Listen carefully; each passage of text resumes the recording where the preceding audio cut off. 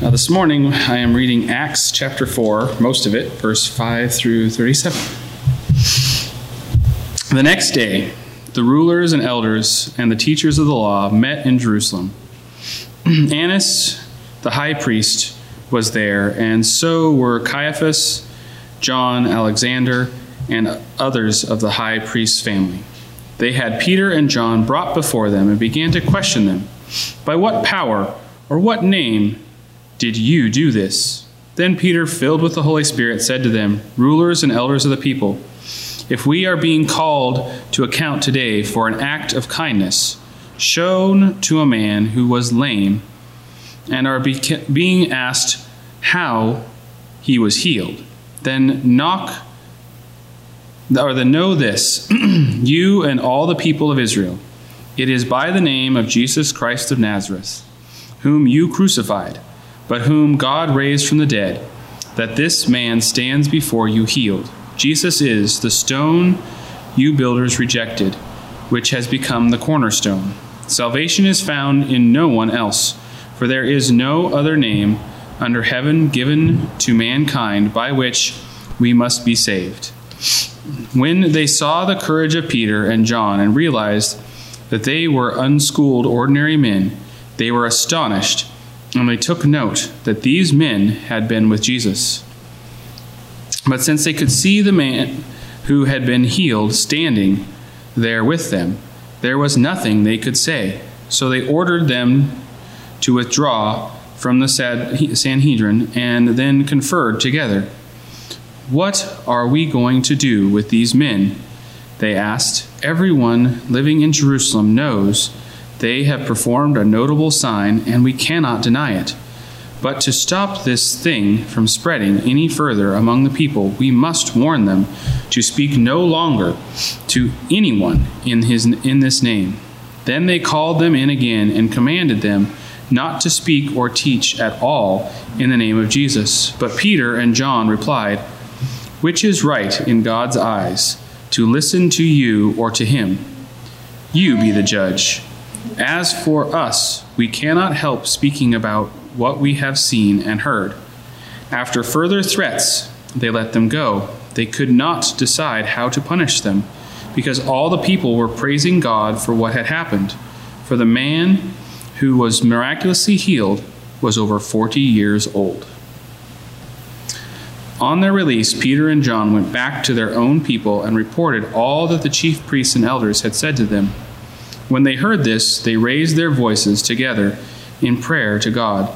Sovereign Lord, they said, you made the heavens and the earth and the seas and everything in them.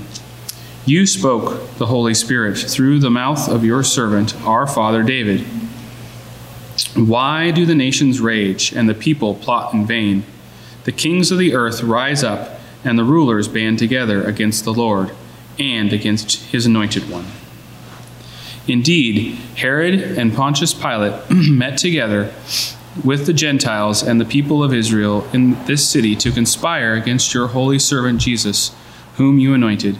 They did what your power and will had decided beforehand should happen. Now, Lord, consider their threats and enable your servants to speak your word with great boldness. Stretch out your hand to heal and perform signs and wonders through the name of your holy servant Jesus. After they prayed, the place where they were meeting was shaken, and they were all filled with the Holy Spirit and spoke the word of God boldly.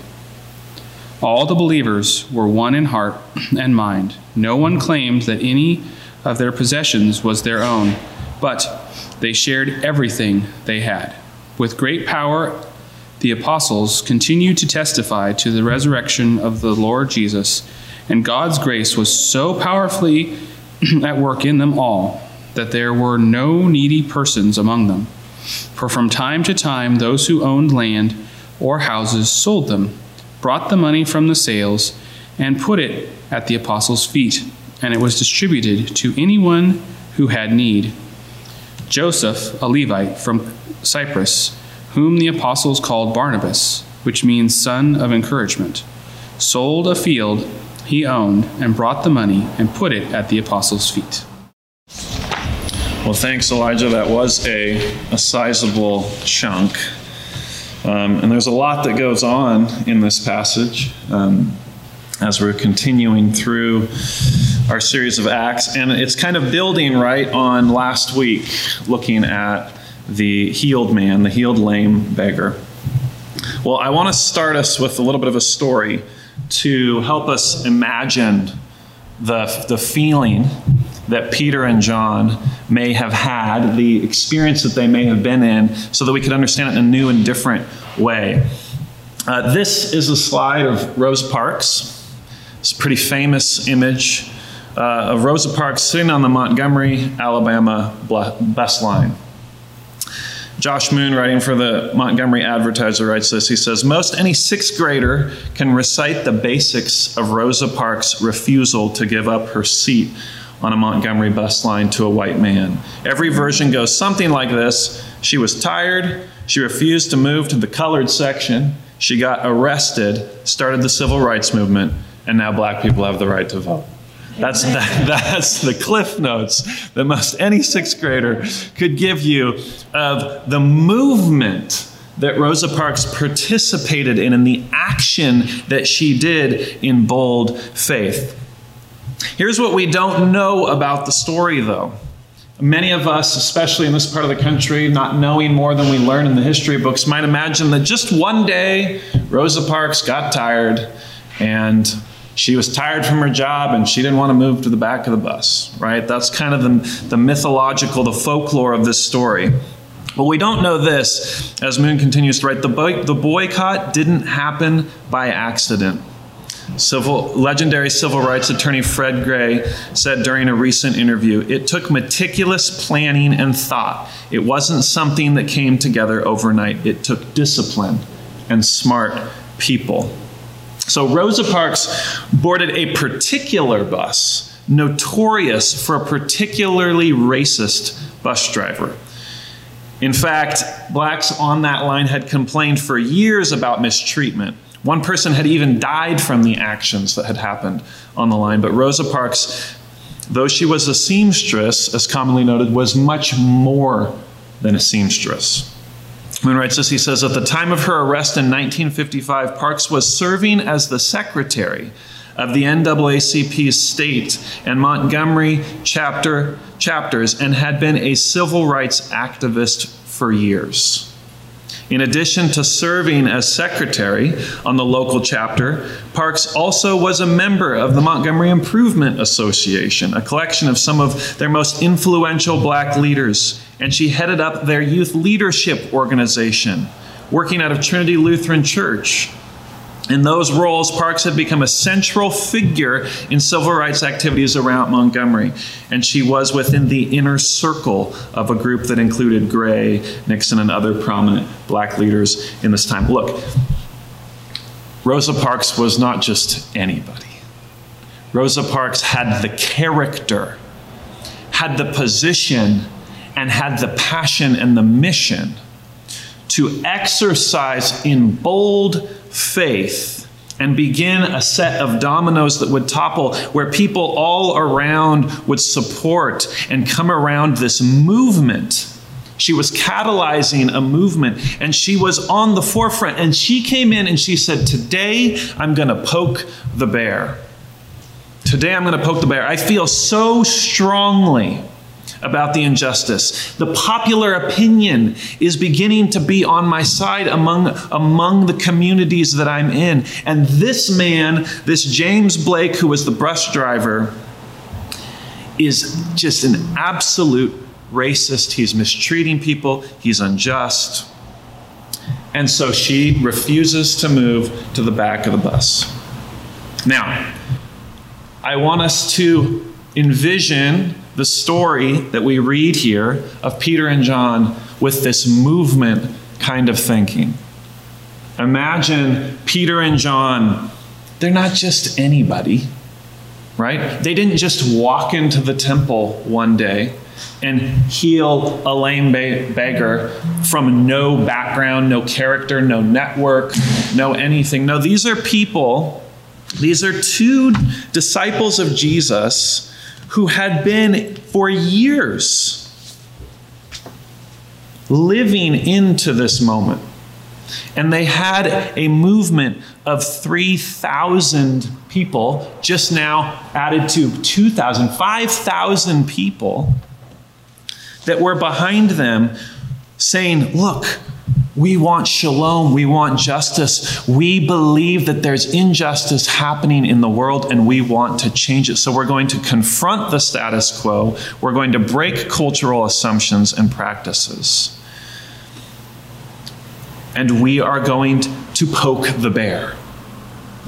That's what happens last week when we looked at this section on the lame beggar. And what you see here is what happens when the bear gets poked. They're put in prison overnight because the white-collar workers, the 9 to 5 high priesthood can't be bothered to come out in the evening. They wait till the next morning. They show up at 9 a.m. and then they hear their story.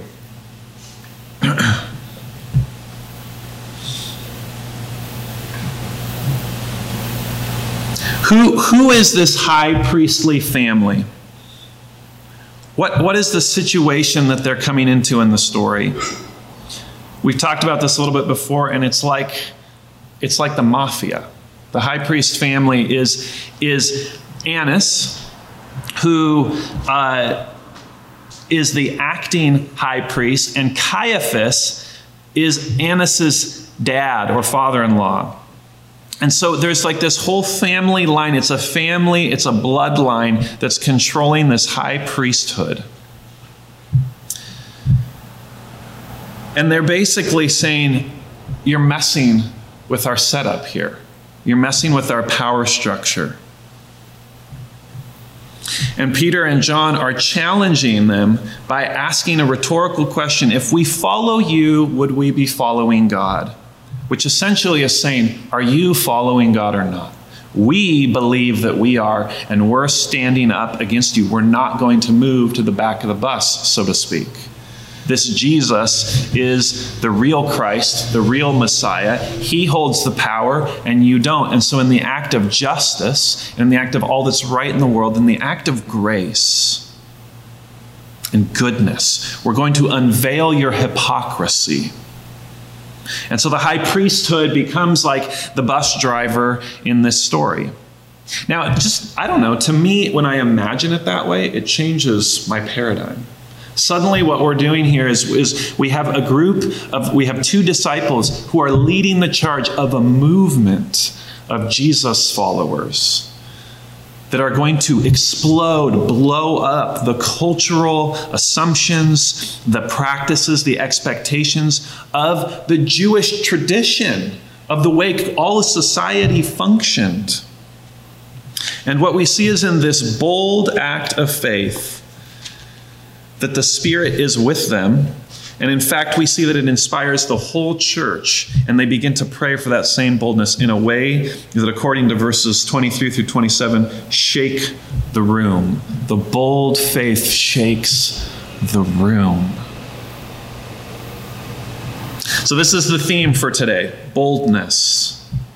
This story happens on a sort of spiritual stage, a spiritual battleground.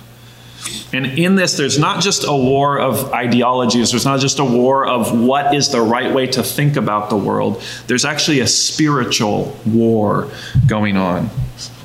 And the weapon, the armor, the power of somebody like Rosa Parks, the weapon, the power of Peter and John, beyond even what she was doing, is a bold faith in Christ.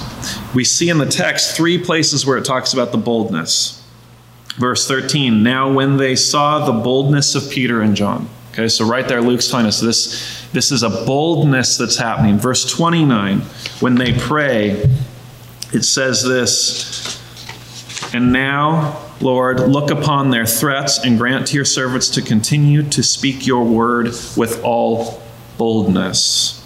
And when they had prayed, the place in which they were gathered together was shaken, and they were filled with the Holy Spirit and continued to speak the word of God with boldness. Now, do you think that this boldness just happened? that the Spirit ran into them and suddenly they were, where they were never bold before, they were suddenly bold? Or do you think it was brewing within them? A growing boldness. Do you think Rosa Parks just one day got super bold and said, I'm going to do something even though the last, 10 years of my life, I've just been crippled, by a sense of doubt and a sense of unworthiness and self-loathing? No, she was participating as an activist. She was bold in baby steps and baby steps and baby steps. And finally, she stepped out onto the world stage in a bold act of faith. Growing in the fullness of Spirit. That's what's happening to Peter and John here. They find themselves with the fullness of Spirit on the spiritual stage. To a watching world. Chapter 4, 27. Look at 27, it says, For truly in this city there were gathered together against your holy servant Jesus, from whom you anointed both Herod and Pontius Pilate. So this is both the Roman rulers and the appointed Jewish governors, along with the Gentiles and the people of Israel. So here the Christians, the early Christians, are saying, when we read Psalm 2 and we read that the nations are raging and the peoples are plotting in vain, we're realizing it's not just the Romans. It's not just the Jewish elite or the high priesthood mafioso. It is even our own people that are against the Christ. And so it's going to take bold faith. The uncertainty of what could happen when you stand up because you believe it is the mission of God, and you could potentially have a war on all sides.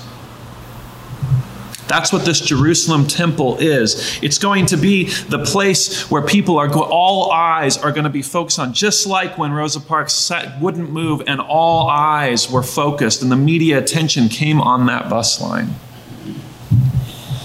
But were they bold in an act of aggression, hatred, loudness? Were they bold in an act of self-righteousness and covering up their own hypocrisy? Or were they bold in their acts of healing and seeking justice? Peter and John ruffle feathers by healing a lame beggar, by restoring dignity, by asking him to look at them. So when we imagine what bold faith is going to look like for Christianity, we want to make sure it's in the way of Jesus, that it's healing coming from Christians and the church who see justice and act to restore dignity. Now, here's one thing we can be certain of in this story. Boldness is not blending in.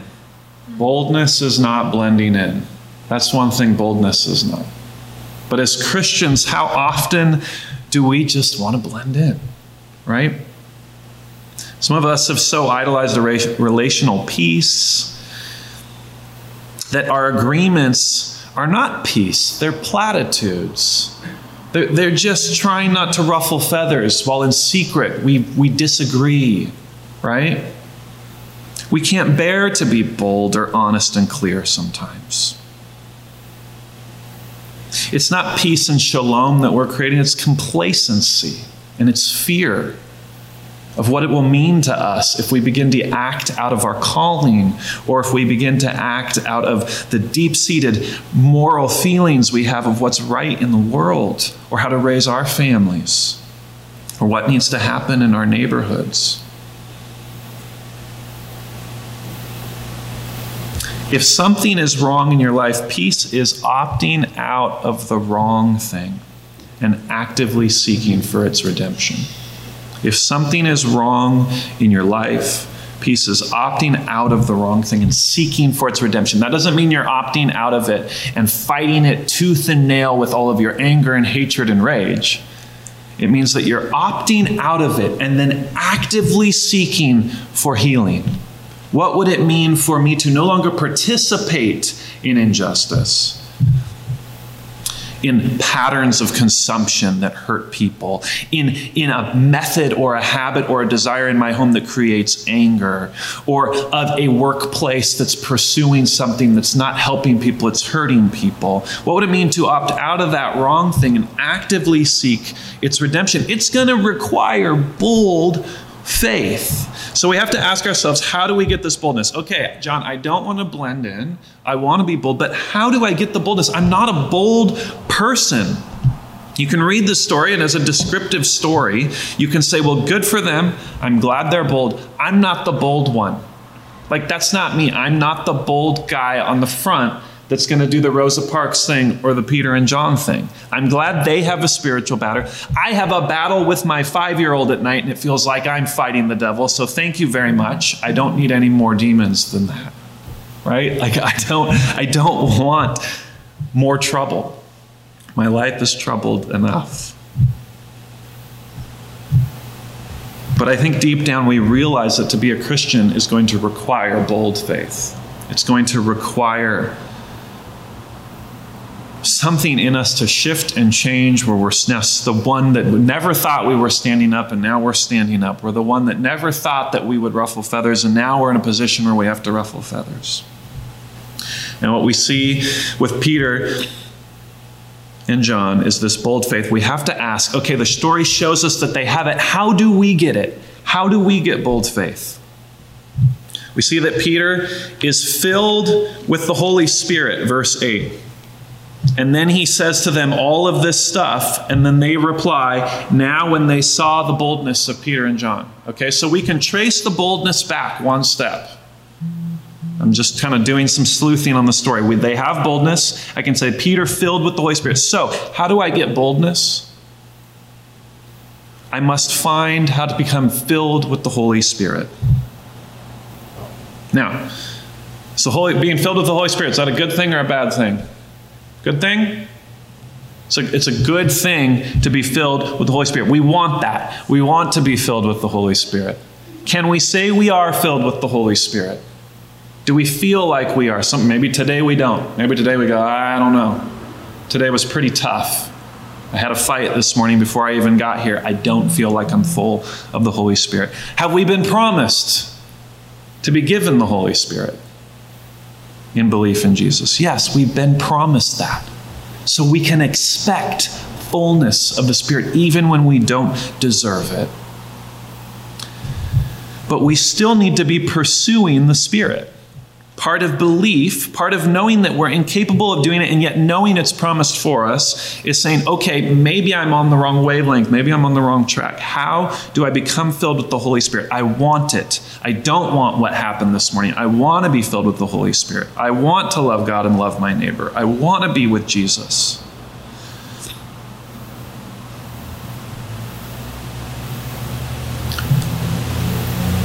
So boldness emerges from and overflows from a fullness of the Holy Spirit.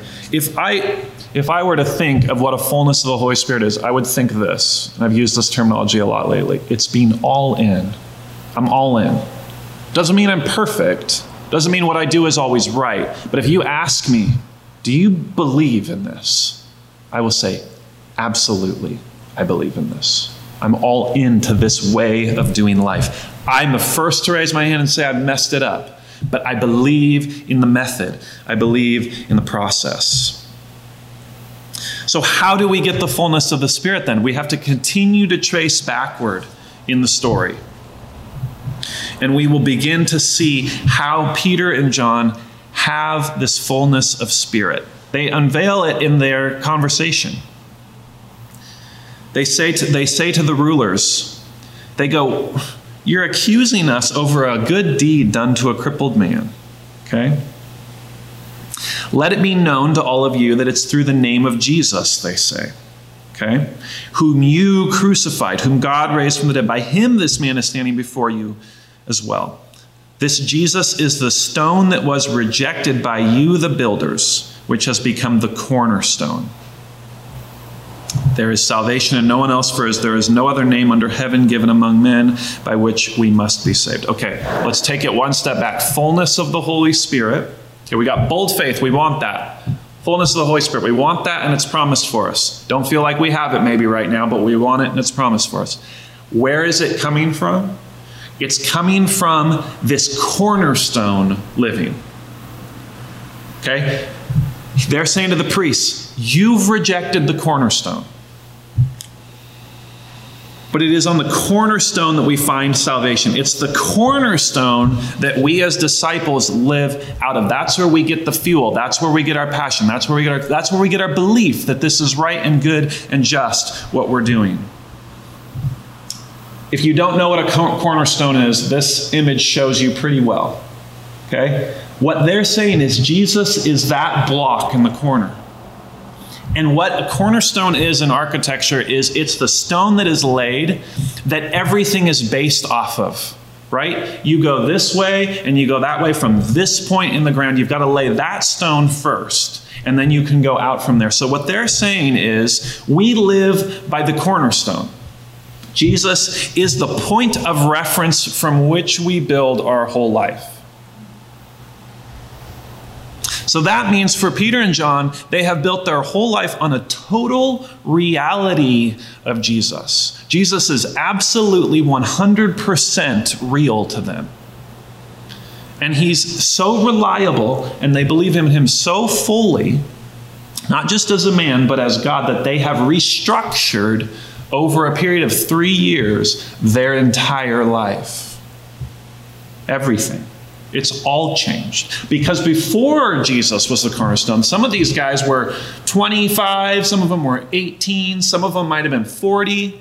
They had spent years of their life building it around a different stone. So they have a whole nother structure over there somewhere that's built, that they've either abandoned, torn down, repurposed the stones, and they've built them on the cornerstone. So you see how that's going to make their life. If they must believe that this is worthwhile because they had to abandon another project. Everybody has to abandon another project when we become a Christian.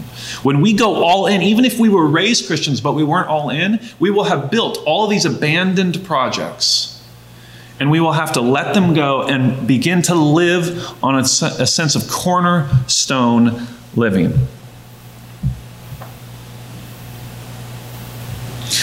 This healed man that we see in the text is also living proof of this cornerstone living. He's living proof of a living hope. He's irrefutable. Like even the priests are like, we can't deny that this guy was healed. I don't know about you, but I envy the sense of reality that Peter and John had. The sense of reality, even that the accusing high priest would have had, to see this miraculous healing. Because when you can see it in front of you, it feels so real. It seems to me that it would be much easier to follow that. I even think of Rosa Parks sitting here, and I go, of course it would be so real for you to know that this is unjust because it's happening to you. Like you stand on a belief that's so completely real to you and sure.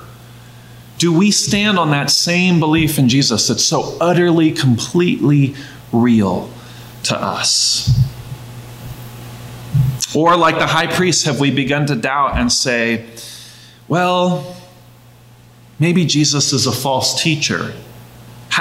They're stumped because they look at this healing and they believe in spiritual forces. It's a very different problem than we have, right? In our culture, our problem is we say there isn't such thing as demon possession. There isn't such thing as miracles. There isn't such thing as God. We're in a scientific culture, and there is none of that. Effectively, if you jump into the realm of science, what you will find is that it's like de facto atheist, right? Because it's like, okay, or at least agnostic. We can't say that there's a God. We can't show it on paper. So our whole culture then, which is a very techno-science-centered culture, is built on this idea that there's really no God. And it's been that way for 200 plus years. But the high priests don't have that problem. They actually believe. They see the miracle. They know it's real. They know it was healed. They ask by what power?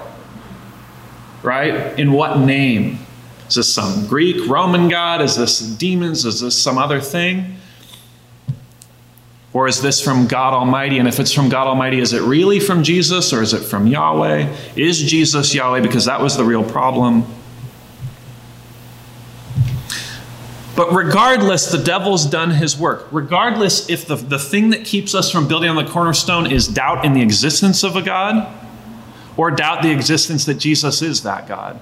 The devil's done his work because he said he's got us to believe that I should not put all of my eggs in that basket, that I should not go all in. And that's why this cornerstone thinking is so audacious and bold. I mean, we all, I bet, know people who say, I believe there's a God of the universe. Because a lot of times when people go, there is no God, I go, how did it all start? Like, come on. Really? The Big Bang, really? And so a lot of people I talk to will go, okay, well, yeah, there's probably some force. There's probably some God out there that's behind it all. And then the question the real leap is to go from faith that there could be some kind of force to Jesus is God. That's still a major leap to go through. I would contend that many of us in this room, when we begin to doubt, something is tied to that leap because culture so influences our sense of what we think is right and true and real that the doubt begins to creep into us. Is Jesus really God? Can I make him the cornerstone of my life? But Peter and John have experienced faith. They've both experienced it. It's happened to them, but they have experience with it. They have 3 years doing life with Jesus. And he's done things that are totally inexplicable. And if he indeed was a false teacher, and if he indeed was not Yahweh God, then why would everything that he does line up with the character of Yahweh? And they've doubted this, and they've asked, are you a prophet? Are you just summoning? Are you just channeling God? But then he's resurrected before them, and he proclaims from his own mouth. So the question then is he a liar or not? And they go, nothing about this guy seems like a liar.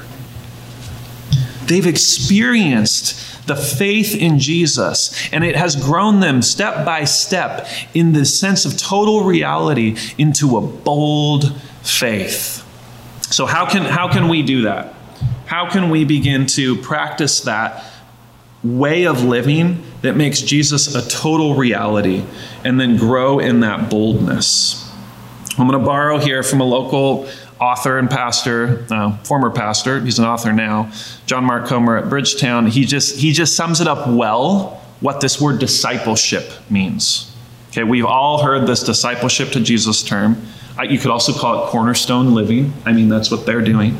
But he just calls it practicing the way, and he says there's 3 pieces to it. Being with Jesus, becoming like Jesus, and doing what Jesus did. Simple. Being with Jesus, becoming like Jesus, doing what Jesus did. I might even say doing what Jesus does, since he's still an active presence.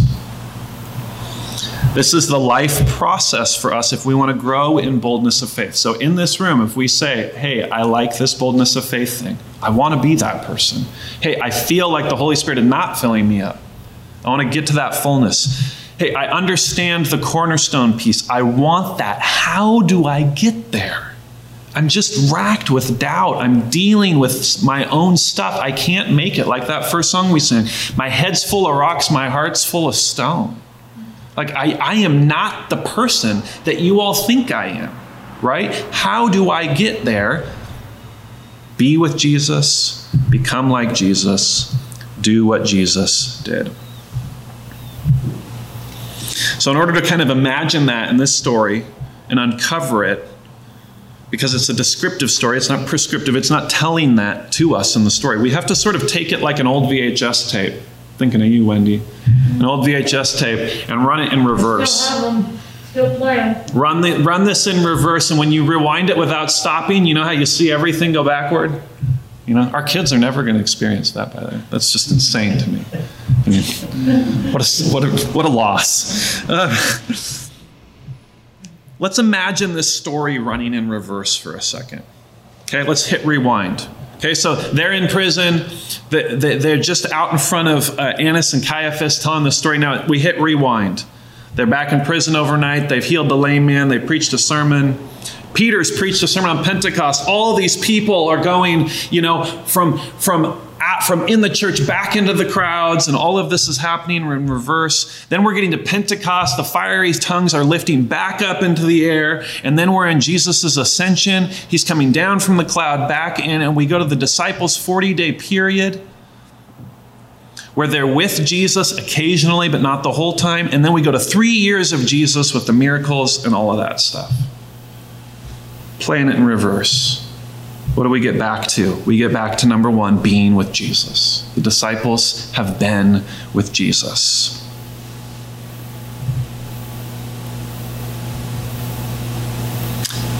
The text tells us this in verse 13. In the second half, it says, now when they saw, this is the high priest. These are the bad guys. The bad guys are seeing it. Now when they saw the boldness of Peter and John, and perceived that they were uneducated common men, they were astonished, and they recognized that they had been with Jesus. Isn't that interesting? Why would Luke bring that up? They recognized that they had been with Jesus because they were so sure. Because they were absolutely, completely sure about it. The opinion of the high priest was nothing to the opinion of Jesus over them. What Jesus thought of them mattered way more than what the high priest thought of them. Because they had been with Jesus. He was their mentor. He was their authority. He taught them how to live. He taught them what the good life was. And when they saw that the priests were teaching a different story, they said, we're sticking with Jesus.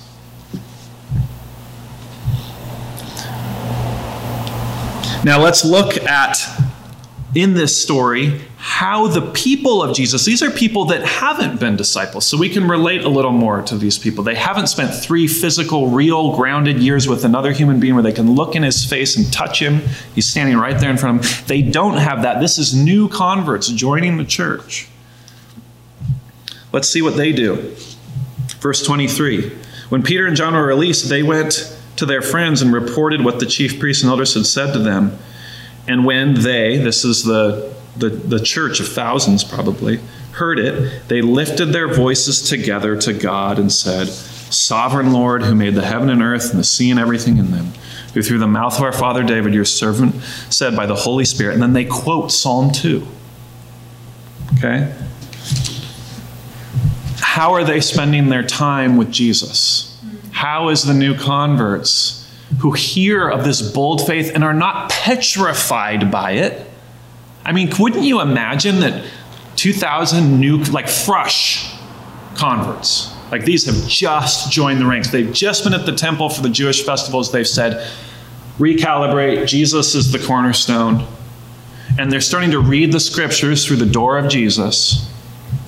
And now dad's mad at them, right? And wants to throw them all in prison, cranking up the pressure. And what are they doing? They're sticking with Jesus. They're spending time with him. The scriptures have helped them see the reality of Jesus. So these people are like us. They've never experienced Jesus in the flesh. Now, granted, they have Peter and John who are eyewitnesses talking to them. That's helpful. But they're not saying that that's the reason they stuck to their guns. What they're saying is that they saw how what was happening was in line with the scriptures. They knew the scriptures. They knew how to recall them, interpret them, and place it amidst their reality so that they could see reality clearly from the lens of Scripture. And that's pretty hard to do. Even if you know Scripture, it can be pretty hard to be like, the Lord is my shepherd, I shall not want. Oh, I want that so bad right now. Oh, maybe if I just take it and nobody will notice. Just that one dinner that I can't have for my diet. Or that one, that one time for myself when I need to be cleaning. Or whatever the thing is where we go, I just want to take and eat.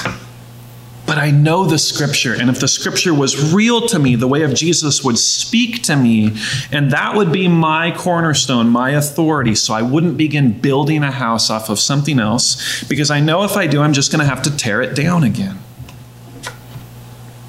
Is Jesus that real? So as a church, they remember from the Scriptures, and that is a way that they are being with Jesus. I like to think of it this way, that we remember ourselves forward with the Bible. We remember ourselves into the future. And as a church, then, we can see what happens after they do that is they pray. They pray in boldness. Said verse 31, when they had prayed, the place in which they were gathered together was shaken, and they were all filled with the Holy Spirit and continued to speak the word of God with boldness. They're so sure of it. In fact, they even interpret the Scriptures, and in 28 they say, okay, we're going to say who are the nations that rage and the peoples that plot in vain? We're going to be specific. We're going to point as a community, and we're going to gather around and charge each other up and grow that boldness with each other by actually applying the Scriptures together, like we've done in our cohorts. And we've said, when you read this, how do you interpret this for our city, for your neighborhood, for your life? And they say, okay, the nations, that's Herod, that's Pontius Pilate, that's the Gentiles, and it's even the people of Israel. Okay. That puts a face to a name, so to speak. That makes something real, right? But then, in their bold cornerstone living, in their bold faith, they trust that Jesus will do whatever is in his hand and in his plan. Whatever he's predestined to take place. And then they pray this, look upon the threats around us. Look upon the threats. And grant your servants to continue to speak your word with all boldness while you stretch your hand to heal. And signs and wonders are performed through the name of your Holy Spirit, Jesus. This is powerful. So that's the way that they spend time with Jesus. They dive into Scripture. They spend time with each other. They apply it to now and find encouragement. They're also becoming like Jesus, because they're practicing and living out this faith in real, tangible ways. They're using their time. So to be with Jesus is one thing that does take time, and you have to experience, and he has to be real for you. But then you begin to catch on, and you begin to act like Jesus. And this is what I try and do whenever I see somebody here acting like Jesus. I try and point that out. And I said, that was awesome. That was major growth. That was so good. I can see that you're acting like Jesus. I mean, it's kind of like piano practice.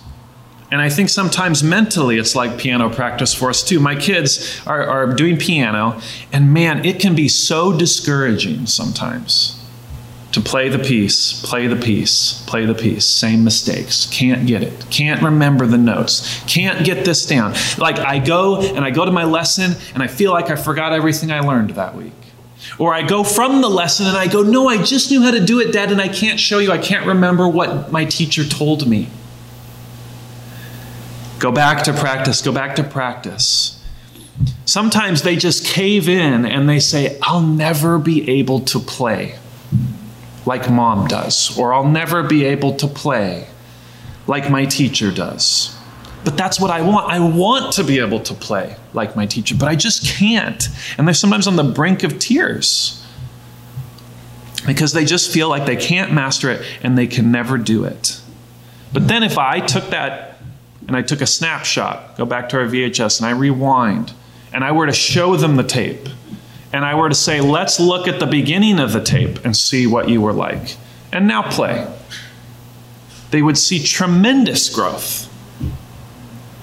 It's the same thing for us in the church. If we look and I could show you a snapshot of your life 5 years ago, 10 years ago, a year ago. Church, we are becoming like Jesus. I know it. And it's from being like Jesus that we begin becoming like Jesus, because we're practicing and living that faith. And then doing what Jesus did. Okay? Becoming like Jesus is both in the heart and in the action. The actions always come out of the heart. And we notice that the things that we do with that heart are Jesus-y things. That's how I can tell. That's how any of us can tell. The Holy Spirit healed a lame beggar through Peter and John. It's a page straight out of the Jesus playbook. It literally happens in John 6, I think. Like, just basically the same exact story. In the temple, like, here's a lame guy, we heal him. It's literally exactly what Jesus would do, because Jesus had literally exactly already done that exact thing. So they were doing literally what Jesus had done. But let's think about what the things happen, because you and I are probably not going to reach out to Ron and restore your sight today, even though we would love that, right? Like, we're not going to do that. We don't necessarily expect that, though we can always pray for that, to heal infirmities and heal things. But let's look at what the healing actually did.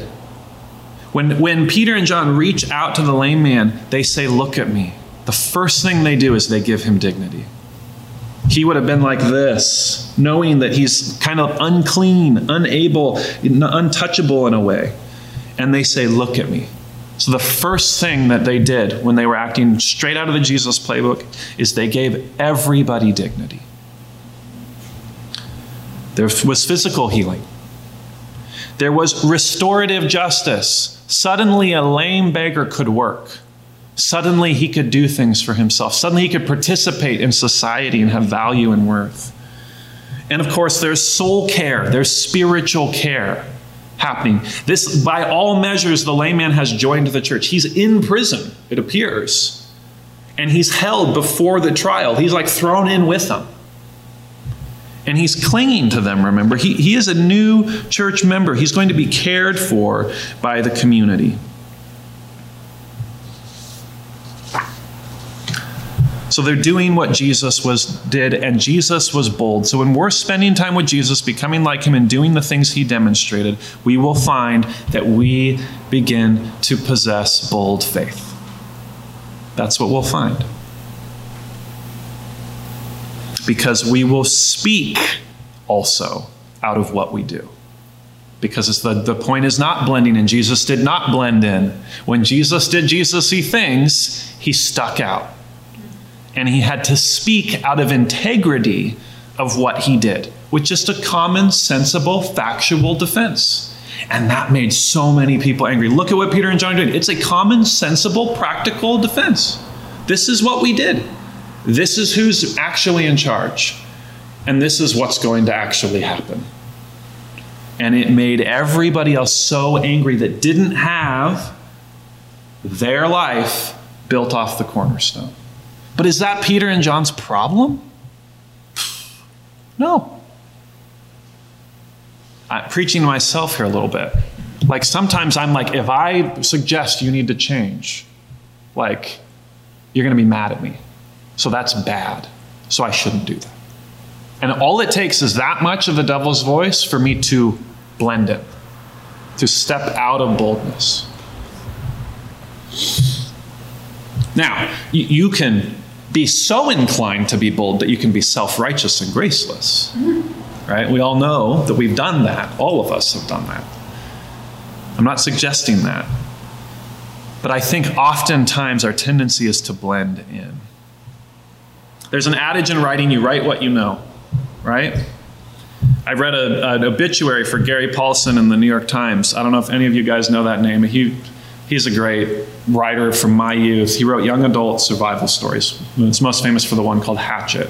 And it's about a young boy who crash lands in the Canadian wilderness and has to survive. And I always thought, like, this is just such great writing. Like, how does he just kind of nail this?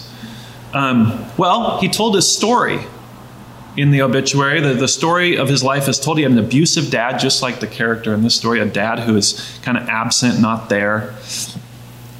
He had a mom who was disengaged, always searching for men, just like the character in this story.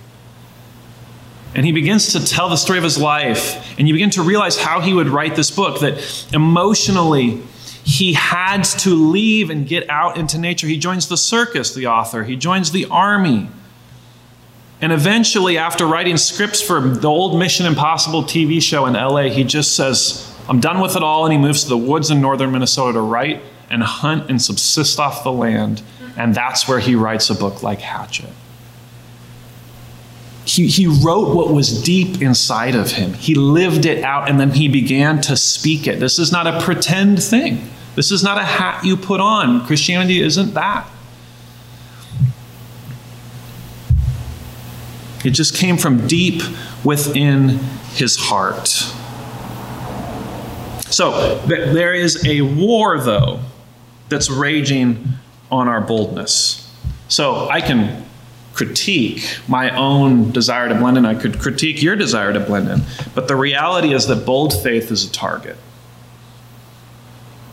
Bold faith is both a target and it's also slippery. What do I mean by that? Bold faith is a target. The devil has his sights on bold faith. He wants to take it down because it's dangerous for his plan, for his covert operation. But it's also slippery because when you maintain bold faith, he can't get his hands on you. He can't touch you. Now, here in this story, they're let out of prison. They're free. They can't be accused and held accountable for anything in this story. So they have to let them go. They don't have enough evidence, so to speak. And that's in part because of their slippery, bold faith. But think even of later on, we're going to hear the story of Stephen. They do stone Stephen, but he's still slippery because he maintains his bold faith even through stoning. So the boldness is both the greatest offense and the greatest defense. But it requires consistent boldness. Consistent boldness of faith. And that's where we need God's grace. Because where the devil gets us is in our inconsistency. A lot of us do have bold faith, but it's inconsistent faith. And it's the result of double-mindedness. And that inconsistent bold faith is not slippery, it's fragile. Because all the devil does is he just sits like a crouching tiger and he waits. Right? He's patient. And he will wait for us. For that moment when we're asked to take a risk, and he will suggest, you could lose an awful lot on this. You could lose a lot of time, relationships, money, reputation. Your kids won't turn out as good as your friends' kids or your brother's kids or whatever. Like, you could lose a lot on this gamble.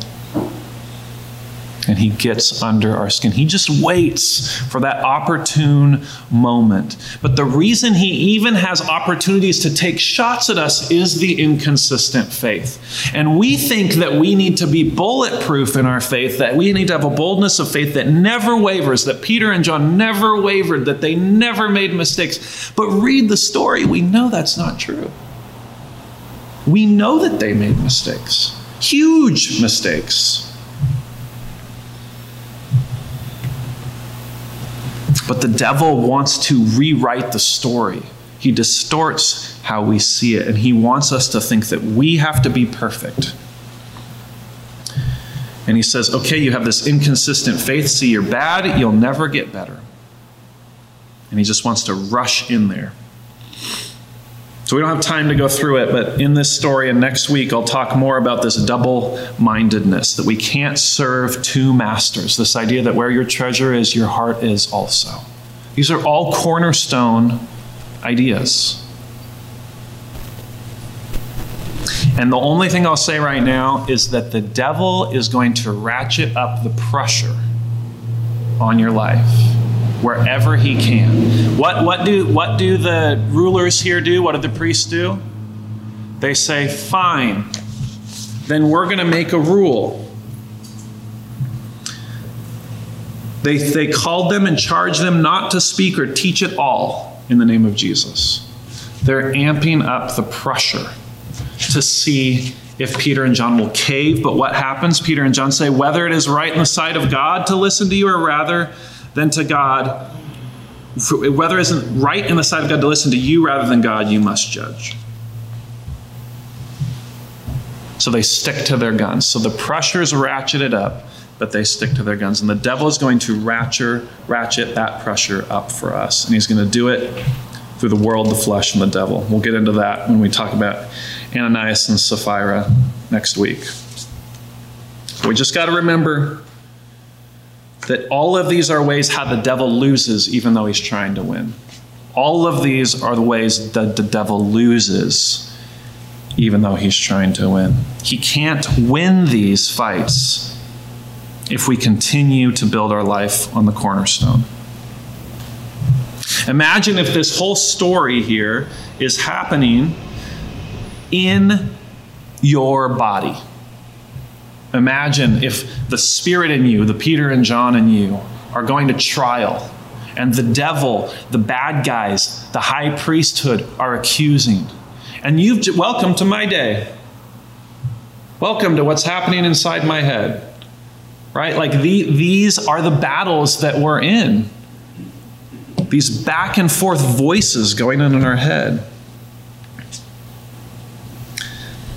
So when I say boldness, I do not mean the world's method of boldness. Okay, this is the world's method of boldness.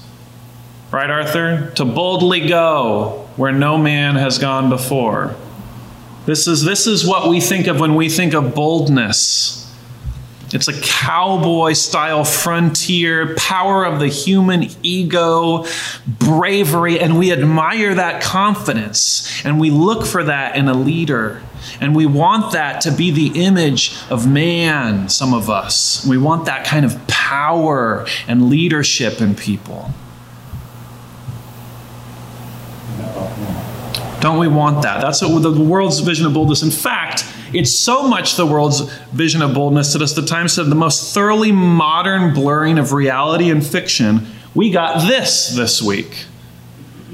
That Jeff Bezos, in his Blue Origin civilian spacecraft, took William Shatner, Captain Kirk, to space, really, to boldly go.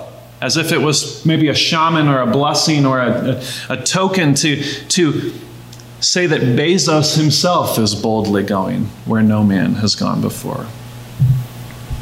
To do what, Bezos? To help who? He said, all of your purchases from Amazon have helped us do this. That.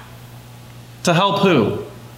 Like, this is the bold image that we have of bold faith in our world. Bold faith in himself. Our leaders have bold faith in their own ego and their own desires and their own pursuits. But where's that rocket blasting out to with a celebrity, like a marketing ploy on board? Nowhere. Just outer space. Just in the what? That's not a cornerstone I want to build my life on. That image of the good life. Like, let's get out of here to where we have no idea. Just not here. Because this isn't going to work out anymore. There must be something else. Isn't that just the kind of prevailing thought pattern of anybody who denies Christ? Is like, to where? I don't know, whatever works for me. Like, whatever makes me happy. Whatever, progress. We'll find it. Let's just strike out and we'll find it. Because I don't want the cornerstone. That's not what I want. The Christian faith gives us a Jesus who is God and became man, who really died for us. He's not an ideology. He's not just a loving human. He's not an archetype. He's not a mythology that helps us tell ourselves stories, that helps us go to bed at night. Because then Jesus could just be a fiction. He's a real healer. There's a total reality from a creator God, a powerful God who can move seas, that loves us and sent his son to die for us. And when we believe in that, the kind of faith and assurance that we have, that cornerstone anchor that we have, will shake a room and bring fire from heaven. Because he is somebody who, when we invest in him and his way and his leadership, he initiates us not into outer space with an aging celebrity, but he initiates us into the good life of eternal salvation. That's a leader I want to follow. That's a person I want to give my money to and my time to. But the hard part is that he asks us to pick up our cross, die to our improperly built life, so that he can initiate us. What do I mean by initiate? Maybe some of us haven't heard that term. That he can be with us to bring us into something new. That he can teach us into a new way of living. Imagine Jesus as an initiator, as somebody who is there always walking before us to bring us into the greatest thing for us. And he does that by literally dying for us to earn our trust, right? To restore us, to show us the way.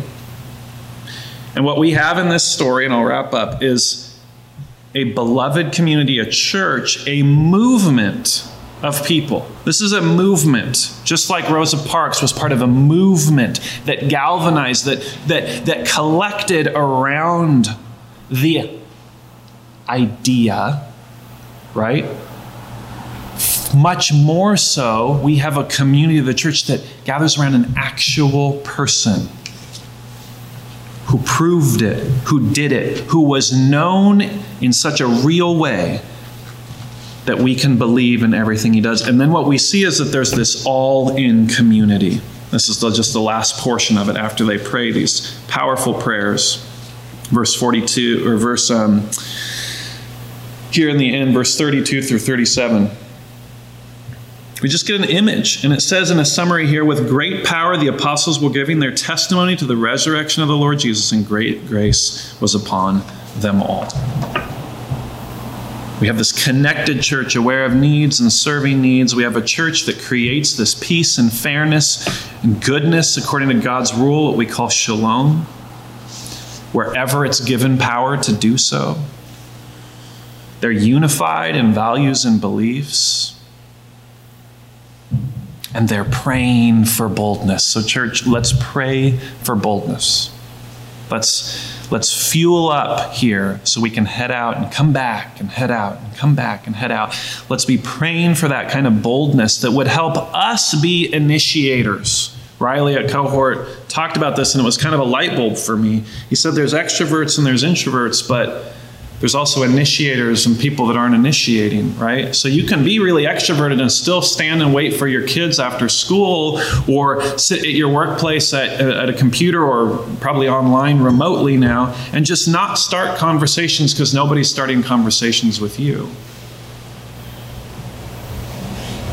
But I think we can practice initiating. Knowing that Jesus initiated for us, I think we can practice that kind of initiating conversation, that we can pray for boldness. And I think what you might find might surprise you.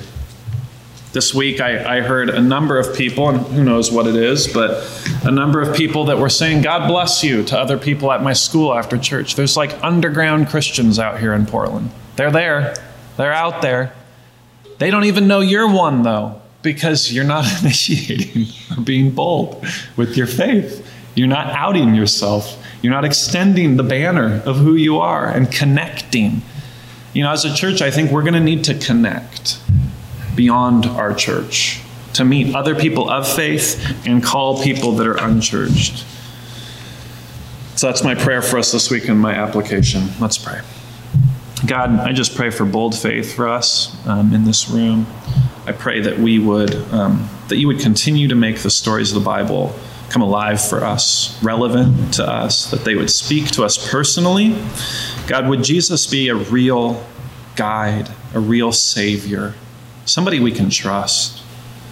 And may you instruct us on things that we've built our life on that are making us double-minded. Could we let those go today? Pray these things in Jesus' name. Amen.